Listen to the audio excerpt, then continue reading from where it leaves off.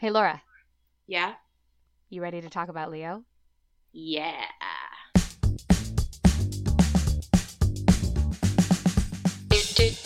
Capricast. Let's talk about Leo. Capricast. Let's talk about Leo.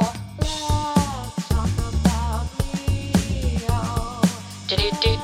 Capricast. Let's talk about Leo. Welcome, gentle listeners, to Let's Talk About Leo. This is the podcast where we discuss the body of work of one Leonardo DiCaprio, one film at a time. I am Meredith, and with me, as always, is my trusty sister and fellow Leo lover, Laura. Hello, Laura. Hello. How has your week been? Oh, what day is this? Oh, it's Sunday. It's pretty good. Yeah, pretty good. I really don't remember my week, so it must be really good. Oh, that's nice. Do you have any updates on your foster pup, Judge Oliver Dockett?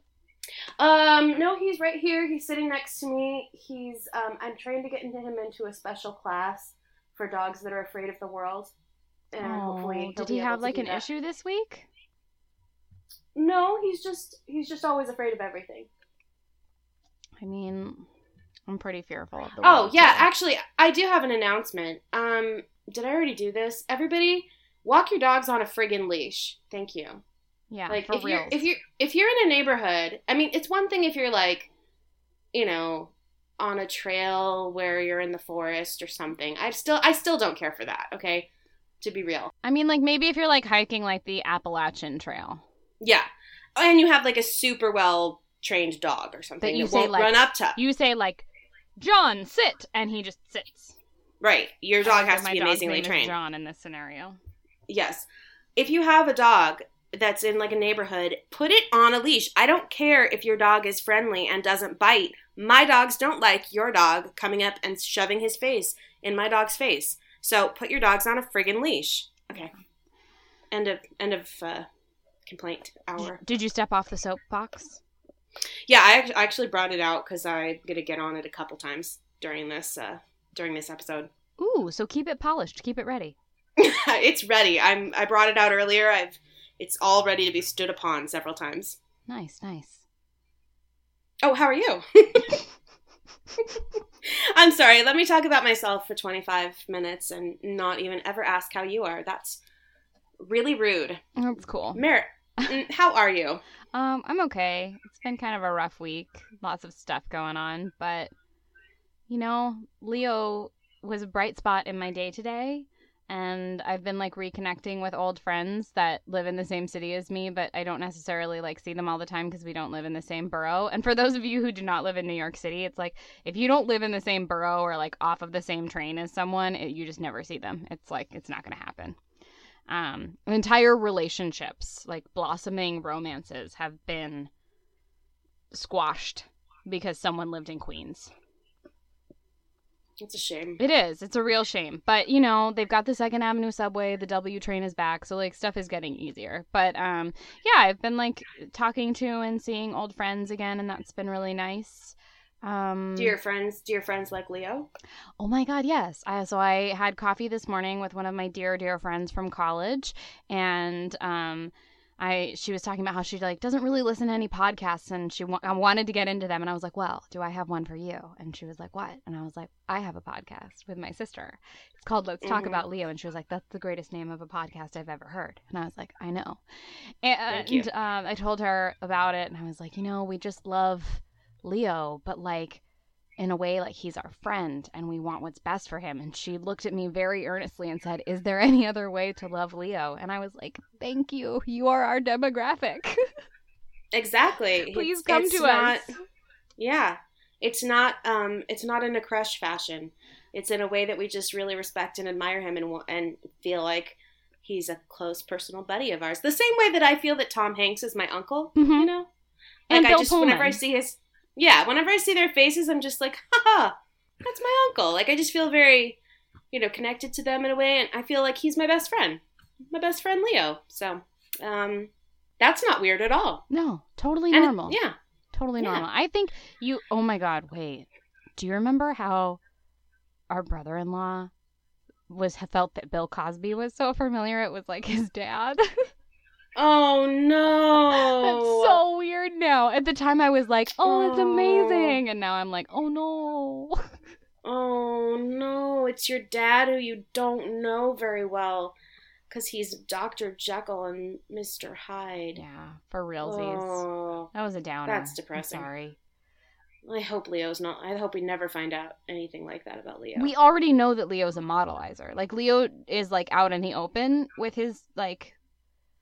Grossness? Yeah, so you know it's not Yeah. that bad. It's like when someone seems too good to be true, you're like, you got a little Ned Flanders going on. You know what I mean? Yeah, yes. And yes.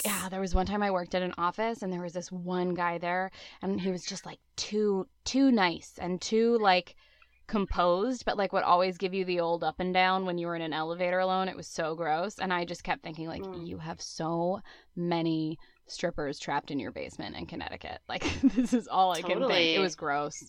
I don't work there anymore, thank God. Yeah, well, like whenever on my murder shows, they're always like, the murderer, they're always like, you never would suspect it. He was the nicest guy. A real church-going, God-loving father figure. And it's like, no wonder I don't trust people who are like that. Well, and it's also like every one of those true crime shows that I watch, it's like something horrible happens in these like small towns and they're like, no one would ever, it's stuff like that just doesn't happen here. This is a small God-fearing town. And you're like, that's exactly where crap like that happens. Like, Seriously. weird crap like that is not happening in big cities. If people want to kill people in big cities, they just shoot them. Like, Yeah, they don't. it's an honest crime. Yeah.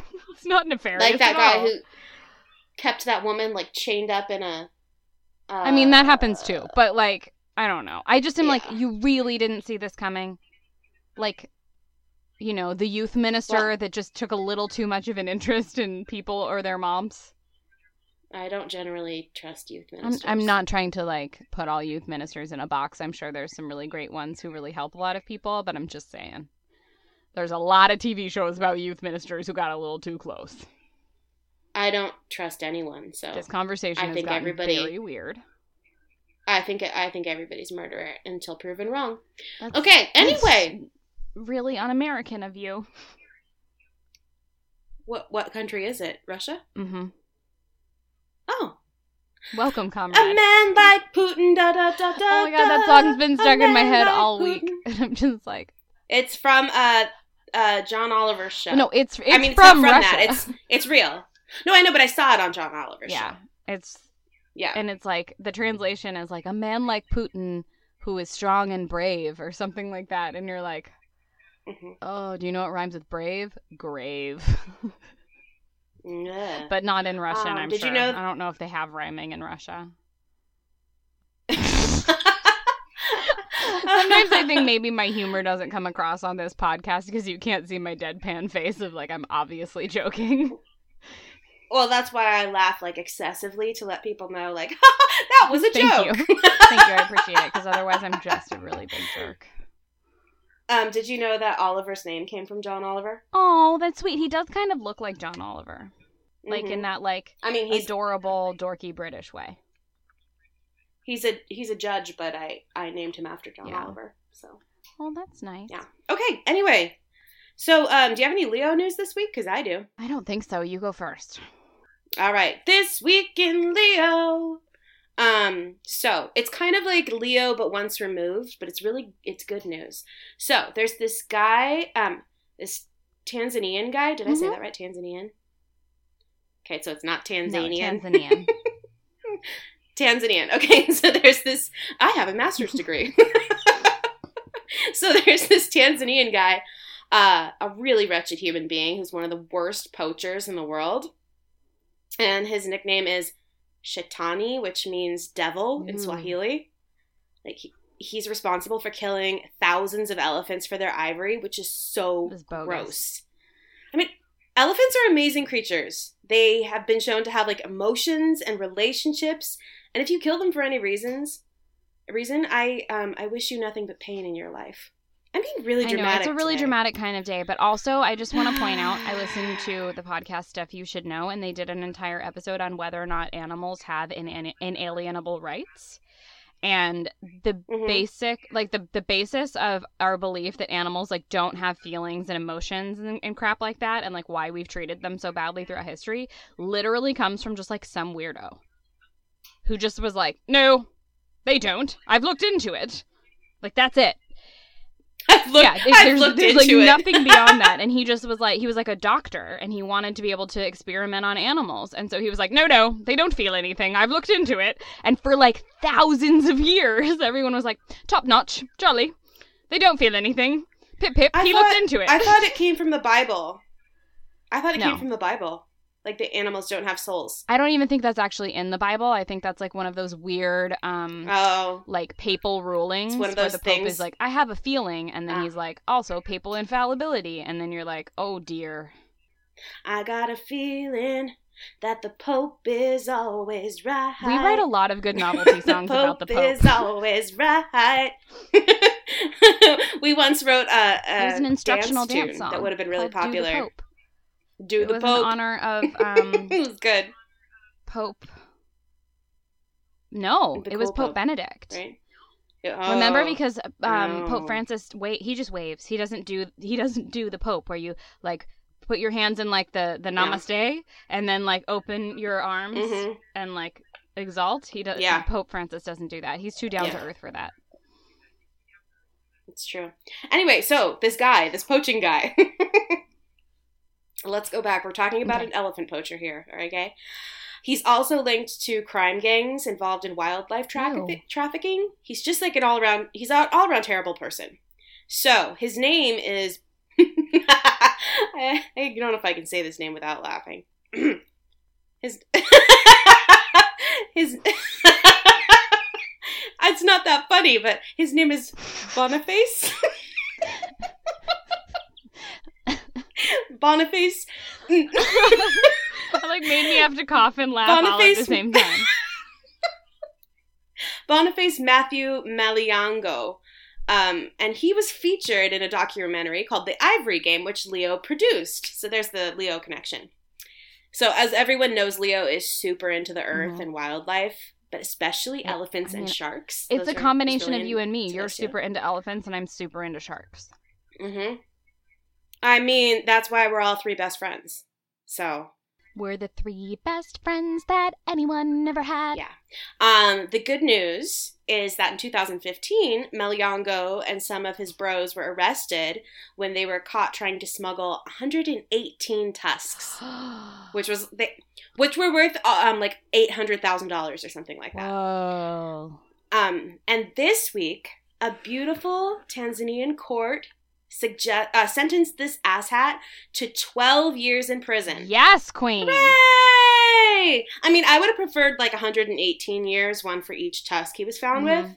But 12 is, We'll take what we can get in the fight against inhumanity and barbarous acts. And maybe, I mean, I'm being dramatic and kind of cruel today, so maybe somebody will kill him in there. That's too much. Who knows? For you.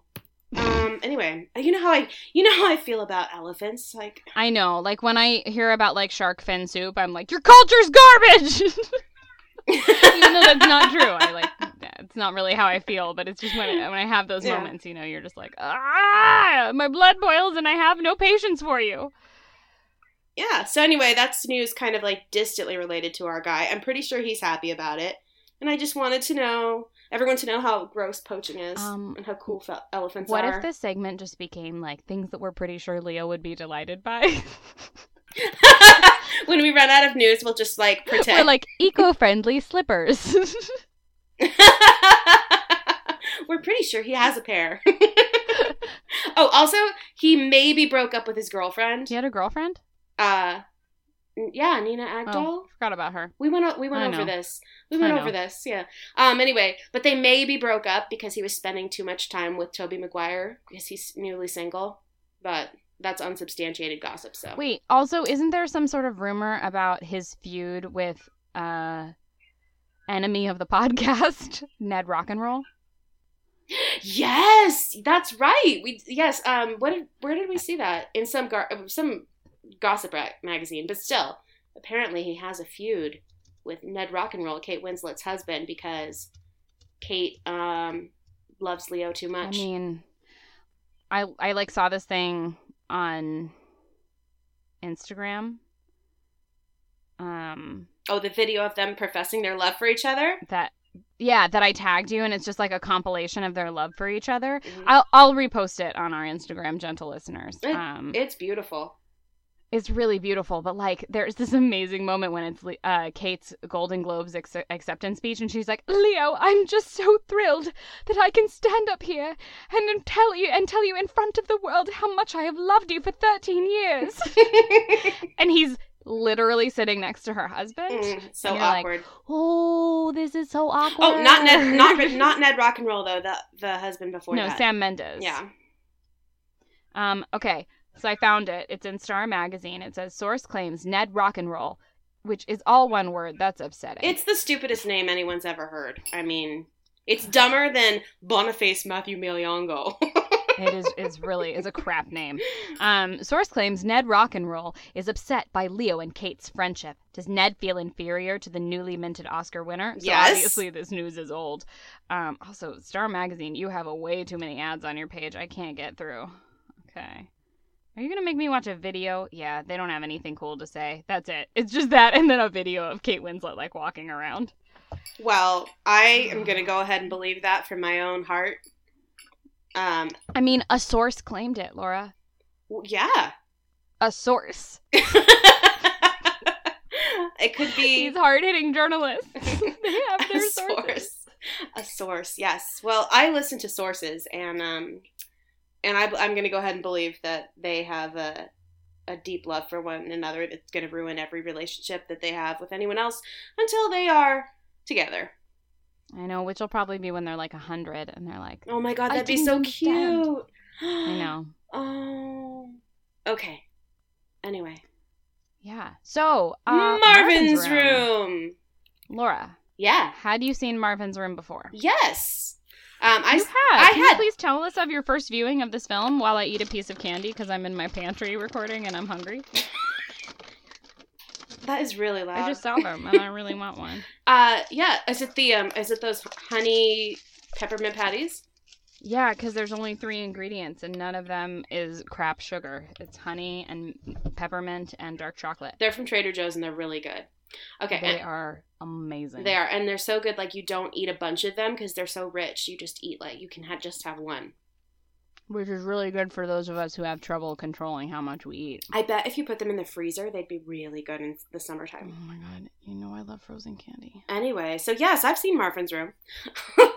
I saw it in the theater when I was 13. So I can't remember if I saw it more than once. I kind of feel like I did because I remembered things. In the last scene when Leo's like standing in the doorway and then he walks away. For some reason, I remembered like, oh, he's not in the movie anymore after that. Like, I had committed it to memory that he would no longer have screen time. But I didn't really remember that much about it. Like, I remembered Diane Keaton was in it. And I remembered the scene at Disneyland when she's drinking out of the straw and the blood goes into the straw. Mm-hmm. But that was pretty much it. I can tell you, though, you're going to be interested in this fact.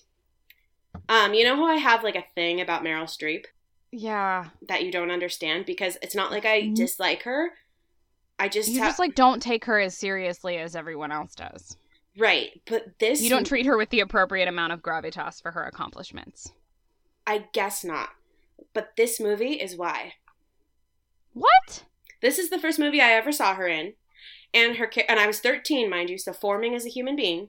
And her character is so unpleasant and so mean to Leo's character that I developed, like, a deep-seated negative feeling towards her. That's, like, really unfair to Meryl. I'm sorry. It's just, like, a childhood thing. And I realized it as I was watching this. I was like, this is why I don't like her, because she's so mean to him in this. And that's why. I mean, she does a good job. Mean to him, though. She's just like... she is mean to him. She's just inept at dealing with what's going on. She's totally mean to him. I mean, she's mean to him, but it's not like cruelty. It's like... No, not like, this boy's life mean. Yeah. Yeah. I anyway, have not seen this movie. Wait. I'm not quite done. Sorry. It's okay. You can edit that out. Anyway, so watching it this time, I kind of see why I didn't remember anything. It's not a bad movie. I like it. but it's kind of like vanilla ice cream. Like, it's delicious and enjoyable, but not memorable. You know? And there are things about it that rub me the wrong way. I mean, if last week's movie played to your degree, this one plays to mine, because there are old people in it. Yeah. Because gentle listeners, I have my bachelor's in psychology and my master's in gerontology, which is the study of aging, which is basically the study of old people. And I'm incredibly sensitive to how it is. And I'm incredibly sensitive to how older adults are portrayed in movies. So yeah. Oh, by the way, elderly is a derogatory term. Older adults is the correct term, if anyone was wondering. I wasn't, but thanks. Well, yes, people go, oh, this elderly woman, and she's like 65. It's like, no, she's not. Elderly is frail elderly. So, like, Marvin is elderly because he's frail elderly. But the aunt was not elderly. Okay, anyway. So I had some issues with how the aunt was portrayed and the whole nursing home scene and all that, but... And Why don't you tell us about it? Tell us what your issues were. I want to get there. Polish off your soapbox. Step back up. No. I'm going to do it in the plot section because it won't make any sense, like, if I don't do it in the plot section. So. Oh, right. So overall, I enjoyed it, but it's not like the best movie, but it's not the worst either. Did you like it when you saw it when you were younger, or was it just like over your head and you just liked that Leo was in it? It was totally over my head, and I simply liked that Leo was in it because he's very cute in it. Mm-hmm. He's got floppy hair. I mean, what can you do? Oh. It's between Romeo and Juliet and Titanic. So much hair flop. It's beautiful. And he's like angsty and angry and lights things on fire. So what can you, it's good. It's good. Had you seen this before? No, I had not. Our parents were ridiculous and would not let me see this movie, even though there's zero reason why I should have like been kept from this movie. The F word. Like our dad didn't say that when he took us golfing. Like, I firmly learned how to swear from our dad. But like, yeah, no, I hadn't seen it before, and I like took a little breather from the world today and like put my phone on Do Not Disturb and watched this movie, and I actually really liked it. It's weird. Like, there's a lot of just like script quirks in it that I'm like, well, why? Like, yeah. Why is that there? Like, it felt like it was trying to be almost... I think I can answer that for you, actually. Well, but, like, what I felt like it was trying to be was, like, almost like Better Off Dead. Oh, do you know what I'm talking about? Like, it was trying to have these, like, moments of, like, quirky, like, absurdist comedy. Like the garage door going up and down every time. Yeah, the garage door going up and down every time someone hugs the aunt. And, like, her whole thing with, like, the soap operas and stuff like that. Like, that just seemed like... But it didn't work. Like, it didn't get worked in. That wasn't the tone of the whole movie. So they just seemed, like, misplaced. But at the same time, I, like, really enjoyed that. And, like, the hair in this movie, other than Leo, is just so bad. God. It's so bad. Oh, my God. Well, she's wearing a fall. Meryl Streep's wearing a fall because that's what she wears when she likes to look good.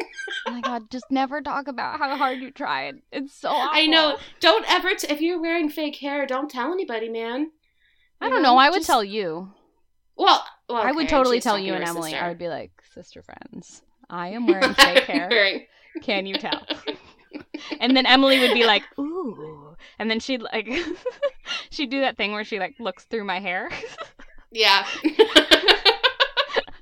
She's gonna be so mad at me. It's a loving thing, but our older sister likes to pick at us like a mama gorilla. It's true.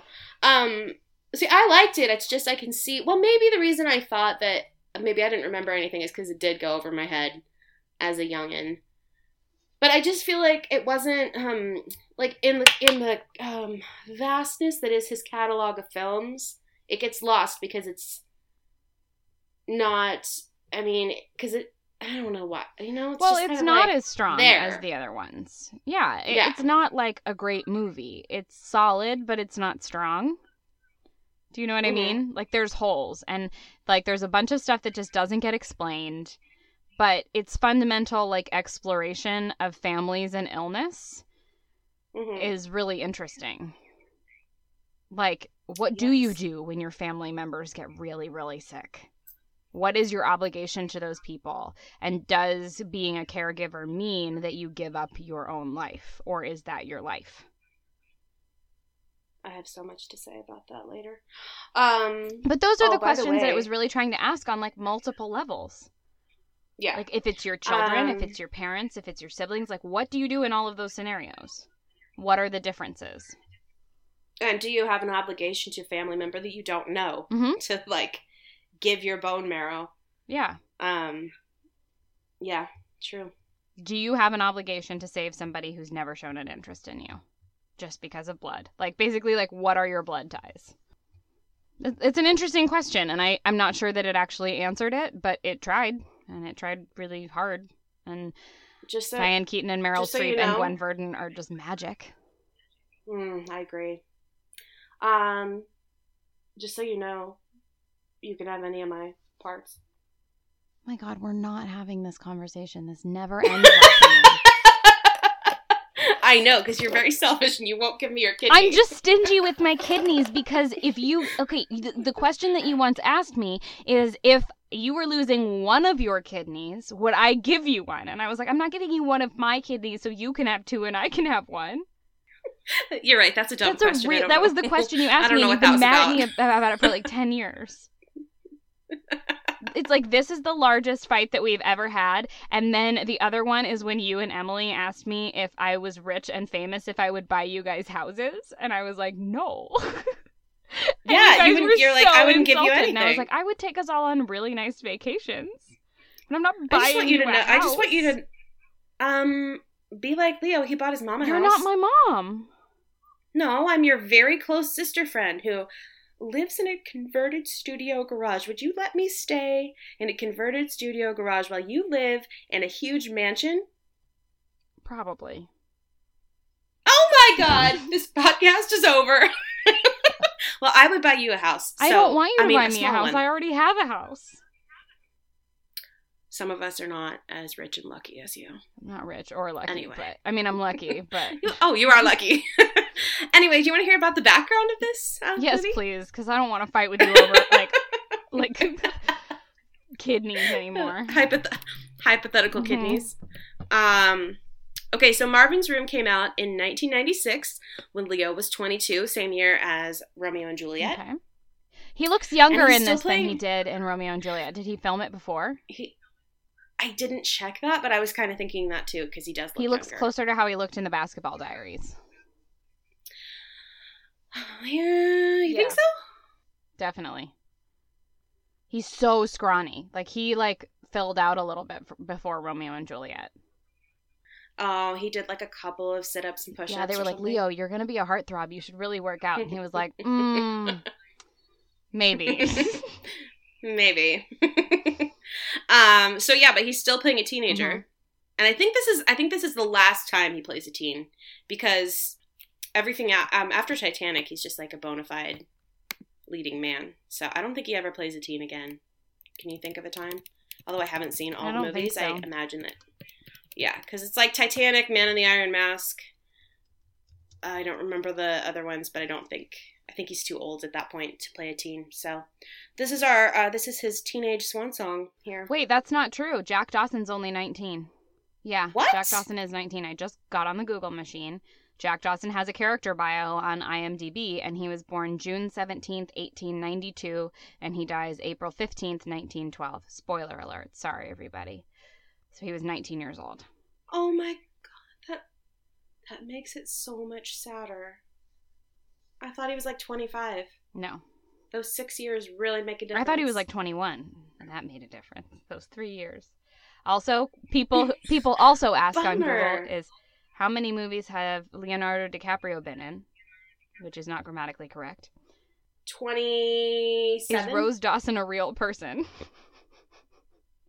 Oh, What was the no. first film Leonardo DiCaprio starred in, and how did Jack die on the Titanic? And it's like, guys, you don't need to ask Google, just come listen to our podcast. Seriously, he froze and also didn't die. Anyway, that's for the next Okay. time. Okay, so the movie is based on a play which I think might explain some of the weirdness about why it doesn't work. Yeah, okay. Yeah. And both the play and the screenplay were written by the same guy, Scott McPherson. Okay. So, and he'd never written a screenplay before. It's his only one, and he died shortly after its release. So it's the only movie he ever did. So that's probably why there's some stuff that doesn't work in the film, because it's a play. Did you just text me? I did. Oh, I love that picture. Oh, I just God, that picture's beautiful. Sorry. It's a beautiful picture. Distracted. I'm like really not focused today. I'm sorry. I was talking about someone's death, and you're like, oh, I'll text a picture. Sorry. Okay, so it was a play, and it got adapted to a screenplay, and then the guy died. Yes. It was directed by Jerry Zaks, who, except for this movie, is a TV director for sitcoms like Everybody Loves Raymond, Frasier, 2.5 Men, you know. He was out of his element. Yeah. It's the only movie he ever did. That makes sense. And as usual, Leo doesn't mess around when it comes to co-stars. This movie stars Diane Keaton, Meryl Streep, Robert De Niro, and Gwen Verdon, who is a legendary Hollywood and Broadway dancer and actress. Meredith, do you have anything to tell us about Gwen Verdon? She's really amazing. Her most famous role was in, oh my God, Damn Yankees. Yeah, as Lola. She was Bob Fosse, who's like the choreographer of and like director of all of like Chicago and Cabaret and all that jazz and God, Pippin. I could go on and on and on. But The Pajama Game. The Pajama Game, that's right. And I think she was married to him for a while. If not, so she was just his muse. But she sings and does the dance of Whatever Lola Wants, that song that everybody knows. Whatever Lola wants. Which is a song that we always sing to you because, gentle listeners, Laura's nickname in our family is Lola. It's true. It's the truth. Mm-hmm. Yeah, so Leo has no time for amateurs. He is always operating at 11, and he needs people around him to do the same, so no time for peasants. No. He does not hang with the plebeians. He does not. It made back just a little more than half of its budget, so it wasn't a hit, but the critics liked it, which makes sense since it contains 4 Oscar winners. Mm-hmm. And Leo's one of them. Aww. Yeah. All right, so you're ready for the plot? Yes, please, because I'm not sure what happened. There's so many times when I say that and you're like, please just tell me what happened in this movie. Well, I think it's because I often watch the movie really close to when we record, so it hasn't had time to stew in my brain, and I'm like, what happened? Say what now? Okay, all right. So I'm not good at watching movies either. It's not my strong suit. I'm so glad you have a podcast that requires you to just watch a bunch of movies. You know, I'm challenging myself. It's good. It's going to stretch your brain. So, Marvin's Room is the story of a family that consists of dutiful Bessie, who's played by Diane Keaton, her older sister, I would call her dysfunctional, would you? Yeah. The dysfunctional Lee, played by Meryl Streep, who has the worst hair ever. The comical old Aunt Ruth. Her name's Ruth, right? Yeah. Okay. I read it and I was like, oh no, I don't know if that's really her name. The comical old Aunt Ruth, played by Gwen Verdon, and Lee's son's Charlie, who's like 9 years old-ish. Mm-hmm. Played by an unknown kid. I didn't look it up.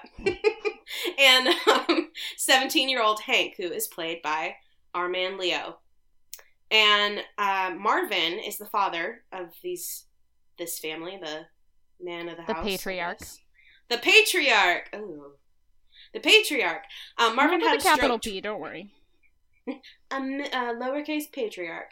Marvin had a stroke 20 years earlier, and he has been dying slowly ever since. That really sucks. So, I know, but they don't actually tell you that he had a stroke right away, so I was trying to figure out what was wrong with him, because he appears to have some dementia. You know, he's, like, nonverbal, bedridden, you know? Mm-hmm. And he, kind of seems to have, like, these, like, fits of, like, getting upset and stuff, but, you can have dementia that's stroke-related from a stroke. It's just not, like, it's not Alzheimer's, mm-hmm. So that's probably what he has. So 20 years earlier, Bessie dropped everything and moved to Florida to live with Marvin and Aunt Ruth to act as the caregiver for them both. Marvin is, as I said, entirely bedridden and nonverbal, and Aunt Ruth suffers from a painful back condition, which caused her to spend, they've mentioned it's not funny, caused her to spend most of her life in bed. Why are you laughing? I don't know. It's Just because funny. It's not funny, but I'm picturing the little lady, and she's funny, so it made me laugh.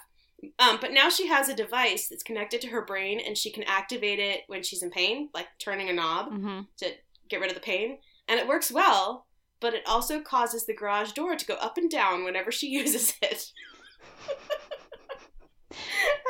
Which is really funny.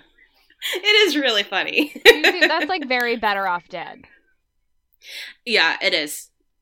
She kind of does remind me of the mom in Better Off Dead. Yeah, I think that's where I was just getting like, that vibe. And she absent-mindedly like pouring cat food into the cereal bowls. That's from Better Off Dead. Yeah, oh my god, that movie is really good. I love that movie. It's a good one. Mm-hmm. Ooh, John Cusack. We'll link to the IMDb page on our website. Yeah. If you're down for some silliness, that movie's amazing. There's a dancing hamburger in it. Oh my god, I forgot about that. So Bessie has devoted her entire life to the care of Marvin and Ruth, while Lee has basically cut herself off from the family. And Lee lives in Ohio with her kids, and she's very close to getting her cosmetology license, which she brings up every 5 minutes to everyone. Mm-hmm. And it's kind of sad because her hair is so terrible. Like, what kind of school is this that... Well, she didn't do her own hair. Nobody Remember, fixes in it. the very beginning, they have to, like, do each other's hair. So somebody else did her hair. Yeah, but she goes around like that? But she also puts in the fall and has a lot of, like, Buffy-style clips going on. That's true. She does have a lot of Buffy-style clips going on. Yeah, it's obvious that Lee's life has been a bit tough, and she sees cosmetology school as her way to get a new life, which is good for her.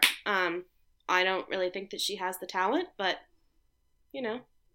How would you describe her, like, without being mean? Her hair? No, just her. Her? Like, her look. She looks like someone who followed around hair metal bands in the 80s, but now it's the 90s. And has never changed her look. Yes, that is exactly correct. Good job. That was nice. Thank you. Yeah. So she and Bessie have not spoken in 20 years because they have a fight because Lee refused to come help with Marvin's care. So she has a bad relationship with that whole branch of her family.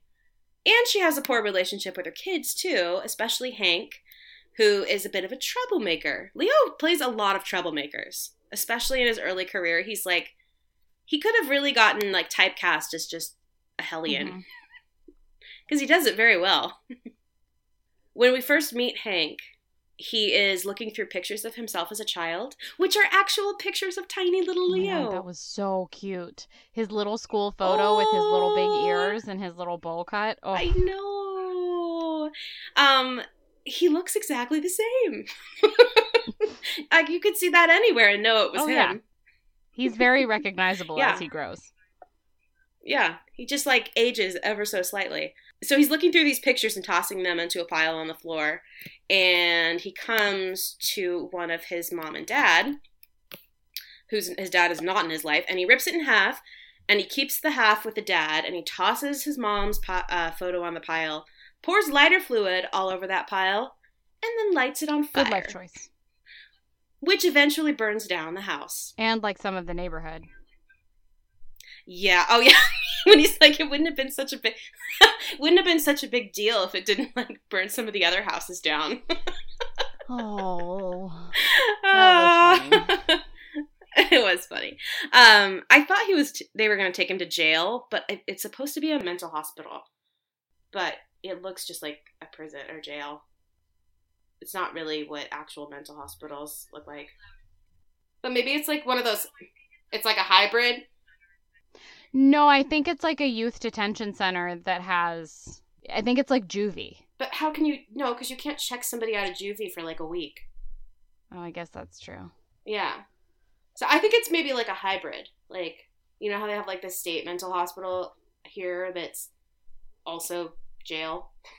Yeah, probably. Yeah. So, but I don't think you could check yourself out of there either. But anyway, Lee really seems to... Or maybe it's like, it's a state-run mental facility, but he had to go there instead of going to jail. Yeah. Like, court-ordered Yeah. mental hospital. Just seems like you still wouldn't be able to just leave. I don't know. Elvis's mom was real nice as a psychiatrist. Oh. And Nick Miller's mom. Nick Miller's mom. Oh, Nick Miller, stone cold killer. Anyway, so I think that Lee kind of like, I know she doesn't actually, but she acts like she really dislikes Hank. Mm-hmm. You know, like she tells the psychiatrist that he's like a pathological liar, and she doesn't really seem to have any interest in visiting him. Yeah. And when she does go see him, he's asleep and looking like an angel, by the way. Mm-hmm. But she doesn't want to wake him up to say hi. She just wants to leave. So she leaves a tiny pile of M&Ms on his chest so he can have them when he wakes up. But as she leaves and the camera pulls back, you can see that his arms are actually restrained and there's no way he could eat the M&Ms. So it was kind of cruel, and she's kind of a bitch. Yeah. That's rude. I'd be mad if someone put M&Ms just out of my reach. Yeah, like he wakes up and there's just M&Ms on his chest and he can't get to them at all. That's really rude. Horrible. I know. She should have woken him up. And she's like, does this count as a visit? Like, but you didn't even visit with your son at all. I think she's just like really overwhelmed by him, and she can barely take care of herself, and yet she's like wrapped up in somebody else's very real problems that she gets blamed for. Yeah, I mean, I don't think she's a bad person. I think she's like genuinely ill-equipped to deal with the situation.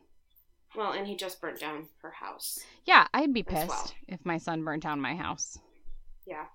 I would like to point something out. That's a small beef I have. Soapbox, back up, okay? Okay, step I'm up. on my soapbox again. So she goes and she's talking to this psychiatrist in the mental hospital. And the psychiatrist is, like, talking to her and, like, basically doing that thing, like, and how do you feel about that? You know? Mm-hmm. Okay, but I need to point out, because people don't seem to know, that psychiatrists are not therapists or psychologists. They have no interest in your personal life or your feelings or how you interpret things. Those are psychologists. Yeah. Psychiatrists are entirely concerned with medication and fixing a medical problem. They're doctors. Yeah. So I get the joke of, like, the psychiatrist asking Lee how she's feeling and never giving straight answers, but I really just hate the mischaracterization of psychiatrists in movies when they do that, because psychiatrists, they really don't care how you feel other than, you know, medically. Yeah. So anyway, off my soapbox on that one. Okay, put it away for a little while. Meanwhile, back in Florida, Bessie is getting a blood test done by Dr. Wally, who's played by Robert De Niro. Aw. Yay! Old friend. And our old friend Robert De Niro, back for the second time on the podcast. And she thinks she is getting it taken for a vitamin deficiency. Don't freak out. If you have a vitamin deficiency, it most likely is that. In Bessie's, or what's her name? Bessie's case, not so much, but... I like that you're, like, very obviously talking to me because I have vitamin deficiencies. Well, also because you already freaked out at me today about it. I know. It's stressful, man, when your body doesn't absorb nutrients properly. So I thought Robert De Niro's character is pretty comical. He's like a good-natured doc who doesn't really have experience with patients. He's like, I'm a pathologist. So the way he interacts with people is like kind of really awkward. I think I thought he was pretty funny. That was like another like Better Off Dead thing. Like it was just so quirky and like so opposite of how you would normally think that it would be. But I was also like, but why? It was kind of like not at all to this degree, but like Dr. Leo Spaceman. Yeah, like he's Spaceman-esque. He's Spaceman 1.0. Like he didn't really, like it almost like seemed like he didn't know what he was doing, but he did, but you know. Yeah. And then he has that brother who's working at the front desk Who's And they have Cher's dad in Clueless? Dan Hedaya is his name. And they have like a funny little bit going on where like the brother says something and then Robert De Niro will be like, no, I've got this. I'll take it from here. And then he says the exact same thing. Yeah. So, I don't know. I thought they were pretty funny. I thought it was funny, too. It just was like, it was sort of like the garage door. I was like, why is this here? Yeah. Imagine how, like, depressing the movie would have been, though, without those little awkward, like, quirky moments. Yeah, but they weren't, like, seamlessly incorporated. It was just, like, there because they didn't want you to get depressed. Yeah. Unless I just am not seeing something. Oh, I appreciated them, though. You know, like, you can't just put a dancing clown in a Holocaust movie. Because you don't Why want not? people to get sad. That would be amazing. No, that would be terrifying. That would be terrifying, actually. We don't need any clowns in Nazi Germany. Or anywhere. Seriously. So, anyway, it turns out that Bessie does not have a vitamin deficiency. She has leukemia. And it is revealed that her mother, who is depicted in a picture as Meryl Streep in a wig, her mother also, she died of leukemia. And Bessie's best hope for survival is a bone marrow transplant from a blood relative. And since her father and Ruth are too old and unwell, the only options are Lee, Charlie, and Hank. So she got to give him a call. So Lee pulls Hank out of the mental hospital temporarily. I just don't think you can do that. No, I mean, he can. You can if it was voluntary, right? Yeah. Or am I thinking, is that rehab? I don't actually. It's like you can leave rehab. Well, they can want. put you on like a 72-hour hold in a mental hospital, where you have to be there for 72 hours. But I don't know what his situation is. I don't know. You know. All right. Well, let's just suspend our disbelief. For these purposes, you can pull anyone out of a mental hospital. And she takes the family down to Florida to get these tests done to see if they're compatible, so they can do the bone marrow transplant for Bessie. And the boys have never met Bessie before, and Hank didn't even know she existed. So he's kind of like, why am I gonna he's resistant to getting tested. He's like, I don't know if I'm even gonna do it. Like, I've never met this lady before. She's a total stranger. Yeah. And he's partly saying that, like, just to piss his mom off. But I can see how, like, suddenly you have this aunt from out of nowhere, and the only time you hear about her is when she needs something from you.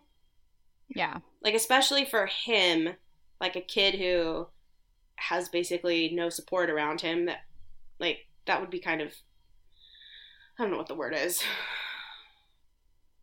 Intrusive? Yeah, no, intrusive I think is the right thing. It's like he doesn't have anybody supporting him, and yet he's expected to literally give a part of his body for somebody that he's never met because they're family. Yeah, and his mom is basically telling him, like, you have no choice, you have to do this. So he's just kind of exercising that, like, his limits to be like, I don't even know if I'm gonna do it. Like, yeah, he's flexing his teenage muscle. Yes, he is. So when they get down to Florida, Bessie is kind to Hank, and she treats him like a real person. Not like he's a terrible disappointment the way Lee does. She even gives him Marvin's old toolbox. And he's like, in that moment when she gives it to him, and she's like, you can have it. He's so shocked. It's like no one has ever given him anything before in his whole life. He's like, really? Like, can't believe that anybody's given him anything. But he's also, like, super distrustful of it. He thinks that she's trying to win him over. Yeah. Well, because that's what Lee's telling him, too. Right? Doesn't she tell him, like, we've never... Yeah, she does. Like, when she gets jealous or upset that he's hanging out with Bessie so much, she's like, don't trust her. She just wants your bone marrow. Oh, that's right. Yeah. So... I forgot about that. Yeah. So, yeah, because Lee, she kind of treats Hank like a dog, but like a person who doesn't know how to treat a dog kindly.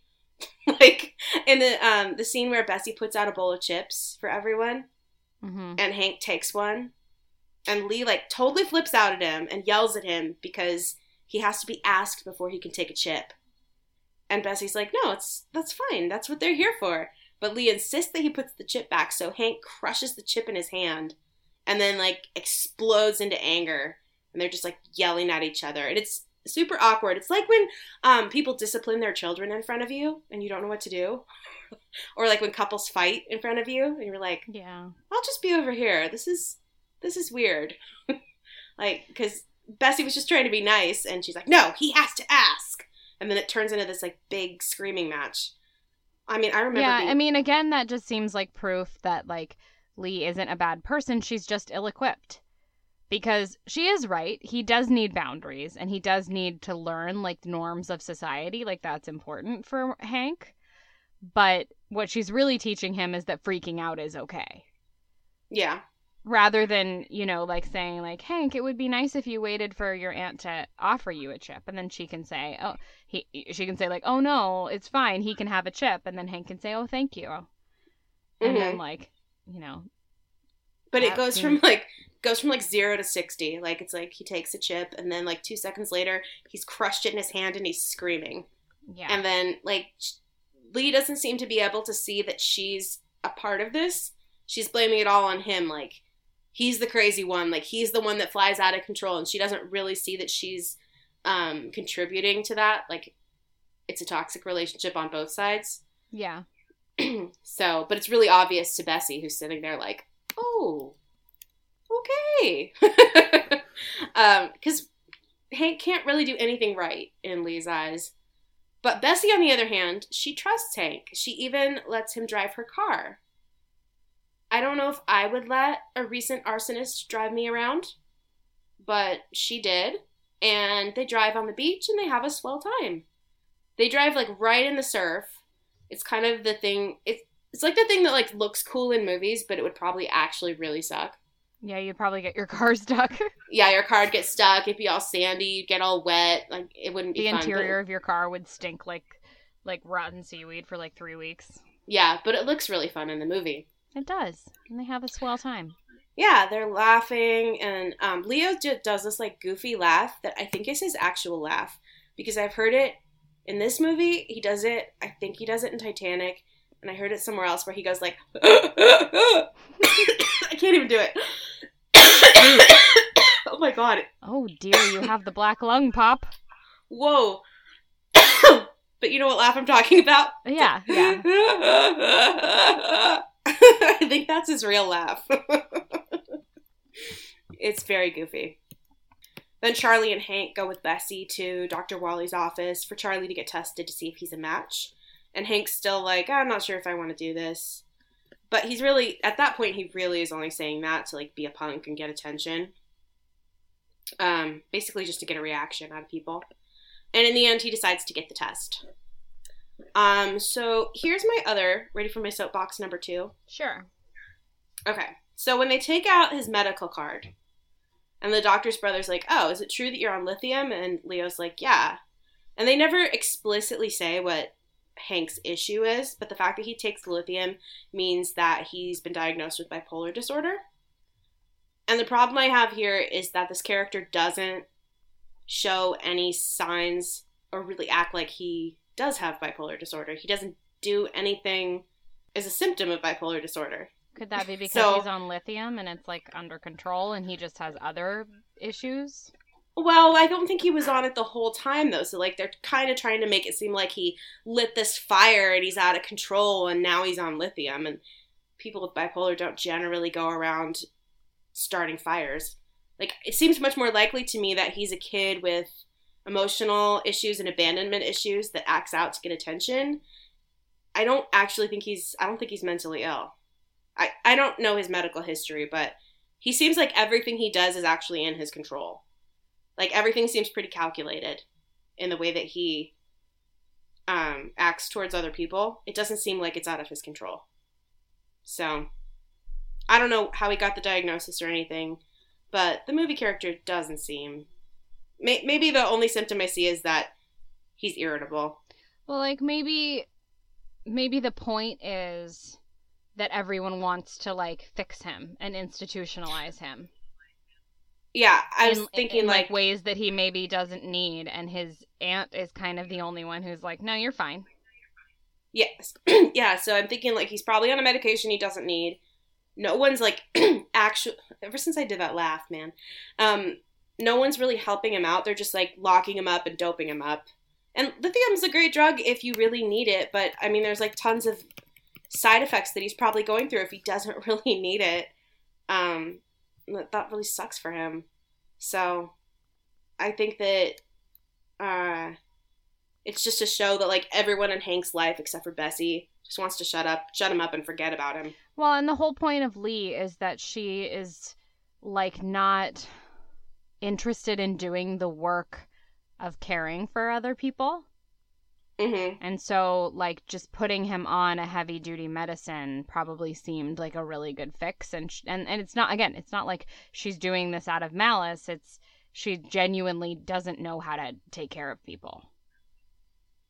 Yeah, that's true. So I don't think it's, like, just a mischaracterization of bipolar disorder. I think it's, like, about how, like, the care of people is tougher than just medicine. Because there's also just, like, images of medicine throughout this entire thing. It opens with, like, a 5-minute thing of pill bottles. Yeah. You know? And, like, medicine and syringes and, like, tourniquets and all these things are everywhere throughout the whole thing. And so it's, like, medicine is obviously an important part of caring for people, but, like, it's not the actual work of caring for people. Yeah, and Bessie's the caregiver figure. She's the caregiver character, and he's only known her for a few days, and already his personality is softening and he's changing. Like, he did something for someone else. He fixed the garage door with those tools that she gave him. And he shows, like, a little bit of vulnerability. He asks Bessie to come back with him when he's getting the test done. Mm-hmm. So, I mean, he probably could have used a lot of therapy and a good support system instead of the drugs, but the point is that kind of, that wasn't available to him. Yeah. So, okay, off my soapbox. So, yeah. So anyway, it turns out that neither of the boys nor Lee are a match. And the doctor explains to Lee that basically means that Bessie will be on chemotherapy for a few years and then she will die. So Bessie and Lee have, like, a nice moment where Lee offers to redo Bessie's wig, gives it another hideous haircut. It's like Florence Henderson. It's so bad. It's so bad. It was a fine wig before. It was a fine wig before, and she just makes it so horrible. But while she's doing this, they have, like, a nice little heart-to-heart. Bessie talks about her true love, which was a carny who drowned in front of her eyes. That was kind of weird. Yeah, I didn't see that coming. I was like, why is this happening now? This random story of her being like, yeah, my first true love was this guy, and blah, blah, blah. And then he died. He drowned in front of me. It's like, oh. Huh. That's a weird fact, but I guess it's just supposed to show that she's opening up to Lee and they're getting closer. Well, and I think it also has to do with that she didn't do the right thing in that moment to care for him. And so she's, like, now obsessed with the notion of doing the right thing to care for people, saving people. That had not occurred to me. Good one. You're welcome. Very nice. And Lee expresses her desire to have her life start. And it's kind of mean because she's like, I feel like my life is finally starting. And she's saying it to Bessie, who's basically just been told she's going to die. So, it was insensitive. Kind of insensitive.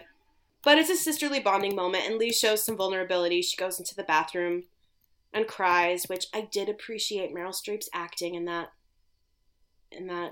part. I appreciated her in the whole thing. It's just like, I just have a bad taste in my mouth from this character. I apparently have associated her with this character my whole life and didn't know. So the sisters have to face the future, like who's going to care for Marvin and Ruth. And they visit a nursing home, which looks like a pretty typical nursing home. And Lee thinks it's great, but Bessie's like, he would have never done that to Mom. Okay, so I'm going to hop on my soapbox. This is the last time. So when they're going through this nursing home, it's a skilled nursing facility is what it is, which is like the highest level of care that people need. And this is what people think of when they think of, like, putting your grandma in a home, right? Like, into one of these places where it's like a shared room and it's very sterile and all this stuff. It looks like a hospital. And Marvin, yeah, it looks like a hospital. And Miranda Hobbs is showing them around. Cynthia Nixon. Yeah, showing them around, trying to make it sound really good. Like, oh, and here we have our physical therapy room, but there's a doctor getting a massage. I don't know. That was another weird moment. So, but Marvin surely would have been in that setting because he needs that 24-hour medical care. Ruth, however, wouldn't have been put in skilled nursing. She would go to assisted living, where she could have had a nice room and yummy meals, and it would be like an apartment complex or a dorm kind of, like more like that than a hospital. So they're really looking in the wrong place for her. Well, but this was also like the mid-90s. There weren't as many options. Like, yeah, but you can't just like put someone in a skilled nursing. Well, yeah, but you like can't they just didn't put someone in a nursing home. Like, I'm sure that they would have gotten to that point and they would have been like, no, she can't live here. You know what I mean? Yeah. Like, they don't know. And again, it's showing it. The whole purpose of that scene is to show that Lee is incapable of caring for other people, of doing the work to take care of people. Oh. She just wants to shove them in at like the worst She possible. wants to do to these people what she did with her son. Not that skilled nursing places are bad. There are some bad ones, and there are some really, really amazing ones. So I don't want to make it sound like I've worked in like the best one in Seattle, Columbia Lutheran Home, just in case you're needing to put someone somewhere. And yeah, so yeah, you're right. She's just not interested. She's not to like interested in doing the work of caring for other people, and that's kind of all she has on her plate. And so she doesn't understand what kind of care they even need. That's true, but neither does Bessie here. And she's like one of the people that's like, oh no, he would never have done this to Mom. We need to keep everybody at home. But like, it's a personal thing that bugs me when people are like so against doing what needs to be done in that way. You know, like the two girls are so opposite, but they're neither one of them are going to end up doing what's right for Marvin and Ruth. Yeah. They're just like on such opposite ways. It's not always the best thing to care for somebody at home, because for so many reasons. One reason is that she totally gave up her whole life to care for them. She has no friends, really. She's like, you know, never had a partner. But that's why she doesn't want them to go to that home. Because her life is ending anyway. She's going to die, and she knows that. And so she wants the life that she's had. And the only thing she knows is how to take care of these two people. Even though she's not doing the best job that could be done. Yeah, and then she says in that one part, like, I've been so lucky that I've had them to love. She makes me sad.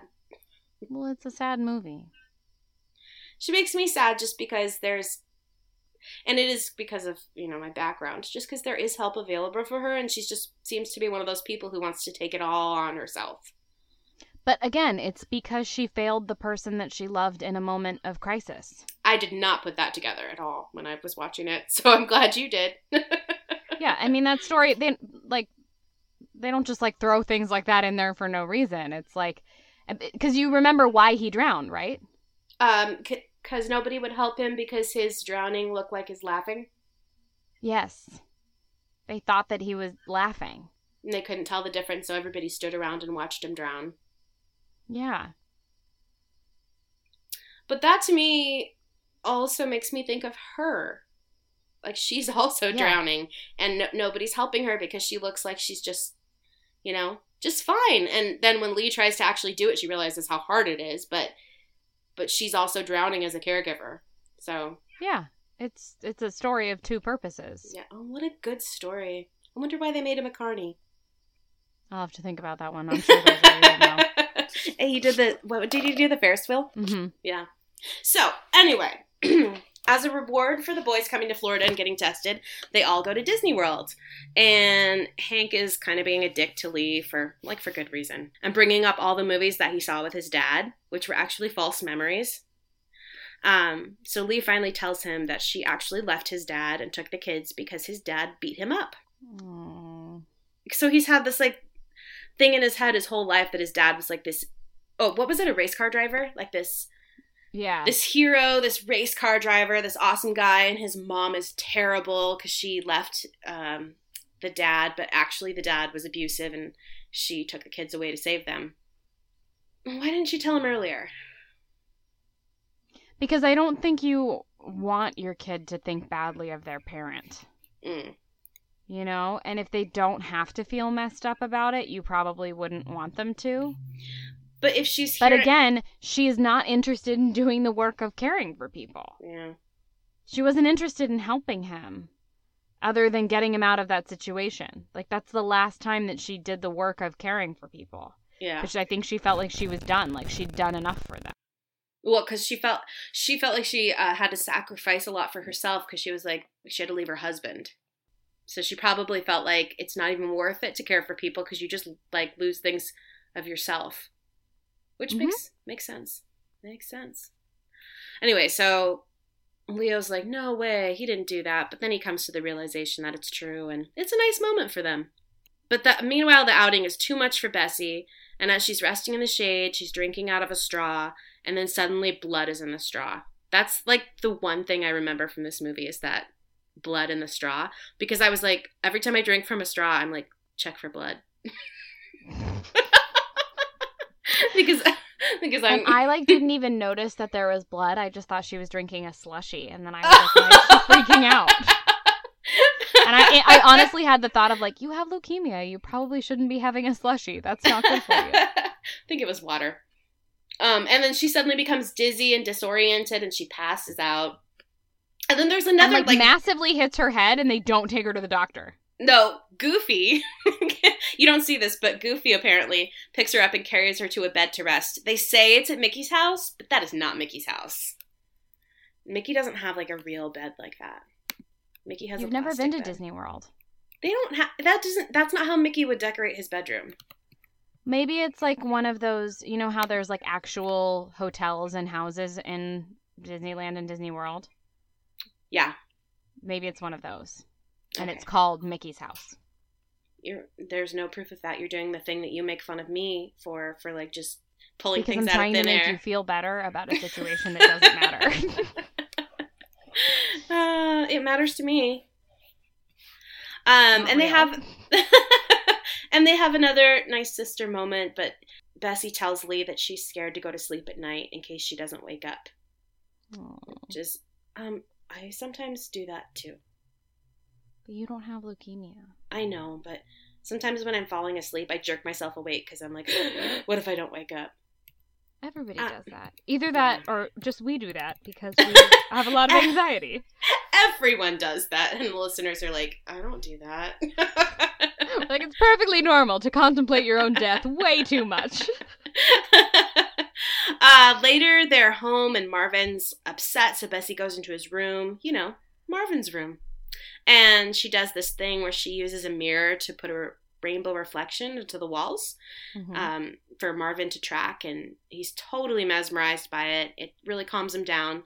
And Bessie seems really into it also, with like an exuberance that only Diane Keaton can bring to something. Oh my god. Do you know what I mean? She's so Keaton-esque in those moments. She like glows and is like, she's just like above and beyond the rest of us.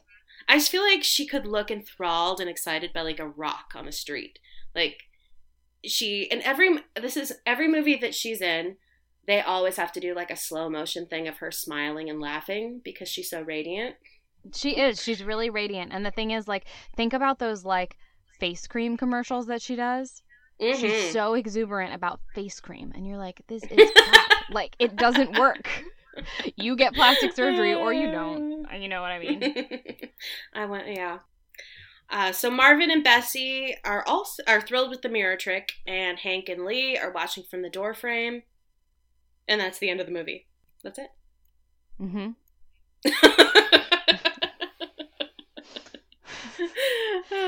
You know, I think it makes sense that it comes from a play. I think it would work better as a play. Mm-hmm. And it I think it's stronger than I gave it credit for in the beginning. Like, there's definitely questions that they're asking, and it like the thing is, movies tend to answer questions. This is something I've realized in my tenure looking at movies and scripts and plays. Plays tend to ask questions and start to answer them, but not really get to the end intentionally. Mm-hmm. And movies tend to give you a simple answer. And so I think it's like disorienting to see a movie that like asks questions with the sole purpose of exploring them rather than answering them. I'd be interested to see this as a play. I really would too, actually. And I think the title would make more sense because I feel like most of it would take place in Marvin's room. Yeah, probably. Like, you've got limited set space. Like, they had so many places to go. Yeah, like, how would they probably don't go to Disneyland. They probably just talk about it. Yeah, I'd be very interested to see it. I wonder if anybody does it ever. Probably not. We should just tweet out some, like, directors and be like, at real Tony-winning director. We like to do that. We use our Twitter sometimes to suggest casting for people for projects that aren't happening. Like, for projects that aren't in the works. Yeah, we're like... we do that a lot. We're unhelpful to people. I don't know if people... James Marsters, you're a good sport. He would make an excellent Algernon Moncrief. He really would. He'd be very, very good. He would be so good. We've also a little bit been trolling David Boreanaz. Oh, yeah. We have. But, like, in a fun way. Not in, like, a, you suck! No. You should die! It's like all he tweets about is hockey, so we tweeted at him, hey, do you like hockey? He didn't answer, just in case you're wondering. Oh, that's so like him. So like him. Yeah, your frenemy. Also, okay. Just because let's talk about Leo, and obviously that means I need to talk about David Boreanaz for like 5 minutes. No. So, your whole thing with Meryl Streep, where you like don't want to give her enough credit for how amazing she is like the opposite. It's like the polar opposite of my feelings about David Boreanaz, where people give him way too much credit for his accomplishments. I can see that. I don't think people are really going around being like, David Boreanaz is so amazing. I've never heard anybody say that. No, but like in Hollywood, he like is on every episode of television. I know, Do you know but what I his mean? show's Like, gonna end. why does he have so much work? Because I don't know. Like, he's logged more screen time than Leonardo DiCaprio. That's a damn shame. Genuinely. Ridiculous. And some of that is like the medium that they chose, but like, or that chose them. They didn't choose the cinema life. The cinema life chose Leo. Well, I think David Boreanaz would like to be in movies. Okay, you get one. Ooh, David Boreanaz is almost 47 years old. You can say one more thing about him, and then we're done. Wait, I really, really want you to Google him right now and then look at his high school photo. I know what it is. I've seen it. It's really good. Okay. All right. Wait, I'm not done. I have one more thing. I know you. I said one more thing. You can do one more. Oh, no. His net worth makes me so sad, and there's no way that's true. Okay. Oh, no. I misunderstood. Girl. When you Google his net worth, it says $250,000, and I was like, you wasted all of your Buffy and Angel and Bones money? What is wrong with you? Episode? It's per episode. He has a net worth of around $20 million. No. He is one of the highest paid actors on television. Like, do you see what I mean? It's infuriating. Okay, you're done, though. That was it for the day. No more. Until next time.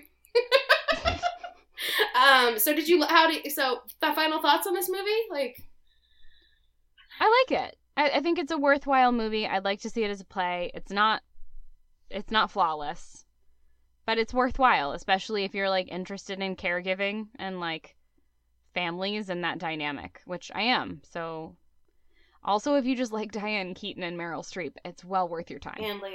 And Leo. Because like, as I said before, Diane Keaton, Meryl Streep, and Gwen Verdon are, like, sheer magic in this movie. They're just, like, 3 actresses that just, like, you don't know, like, they almost can't share the screen because they're too magical, but when they do, you're just like, ah! And Leo just, like, fits right in. He does. He does. He's able to hold his own against these, like, you know, titans of cinema and performance, and it's pretty baller. Good man. Oh, we didn't even say that one of the funniest things in the movie is the Aunt Ruth. She's obsessed with this soap opera. Yeah, she's like obsessed. Starring Kelly Ripa. Yes, starring Kelly Ripa. She's obsessed with it, and she talks about these people like they're real people. If podcasts existed, she would probably have a podcast about it. And at the end, the little boy Charlie, Hank's brother, does her makeup for the wedding of these two characters. Which is totally something that you and I have done. Dressed up for TV events? Lance Bass's wedding. Oh, we yeah. genuinely bought champagne. We did. And, sat down and it was an event. Yeah, we did, yes. And also, my friend Katie and I, when they were revealing who A is on Pretty Little Liars, we both wore black hoodies with the hoods up. Wow. Because That's real. I like to be themed, you know? Like I said in the Romeo and Juliet episode, I love nothing more than a costume party, and I just like, to decorate and celebrate, that's all. Even if it's by yourself. Truly, honestly, I don't care. How many Oscars would you give Leo for his performance as Hank? 6. I am going to give him 8. Really?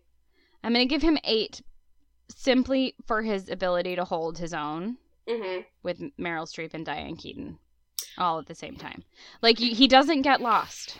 No, he in doesn't. That shuffle. And he should. And this movie also, violates my casting principle of too many stars. Mm-hmm. I'm, a firm believer that you can have 2 big names at once, and they have 3. Plus, right. A legend. Do you know what I mean? So, Leo wasn't... Theoretically, there's too many places... No, I know. Leo's wasn't a big name. Yeah. I'm not counting him. You have Diane Keaton, Meryl Streep, and Robert De Niro. Right. And then you've got Gwen Verdon, who's just, right. It wouldn't necessarily have the same name recognition among the same crowd, but she's so amazing. And, that's a tall order. The little kid, you forget that he exists all the time. I know. I don't even remember his name right now, but you don't forget about Leo. No, you don't. You even forget about Marvin, and it's named after his room. Oh, Marvin. He doesn't... Oh, when Leo goes into the room for the first time and tries to introduce himself to Marvin. Oh, dear. Yeah, and, Marvin totally freaks out. Leo is so adorable there. He's like, I just, all I did was say hi. Oh, poor buddy. Okay, so we're going to give him... we're going to give him 7 Oscars. We'll split the difference. Yeah, the only reason I went with 6 is just I felt it was still slightly uneven. There were some really strong moments, but there were some that were, still a little bit, I don't know, not as, natural and fluid as he usually is, Mm-hmm. Also, a minimal Hinkle McCrinkleberry in this movie. I know, we needed more Hinkle McCrinkle. I guess he had not learned when it needed to be unleashed. So... Don't worry. It's still developing. Worry. Yeah, don't worry. It's coming. It's the next movie. The next movie, which will be a two-parter. Yeah. All right. So now that we've left Marvin in his room, it's time to end the show. In the meantime, you can find us on iTunes. Please go subscribe, rate us, leave nice reviews, and help other people to find the podcast. You can also please tell a friend. If you are delighted by us, your friends will also be. So, just do your friends a solid and tell them to show up here once a week, listen to us talk, laugh at us, love, hate us. We don't care. Just don't be mean on the social medias. Yeah, don't be mean to our faces. We don't care for that. Behind our backs is just fine. But to our faces, totally anywhere that we are going to hear it and be sad about it, we don't have that kind of time in our lives. Yeah, I don't have space for that negativity. So we can be found on Twitter and Instagram at Let's Talk Leopod, and our website is Let's Talk About Leo. Our theme song was composed by Blake Schmidberger, and the rest is a Laura and Meredith production. Thank you so much for joining us to talk about Leo. Join us next week when we discuss the most formative movie of every single person on Earth's lives, whether they know it or not. Titanic. I don't even know what to do. Titanic.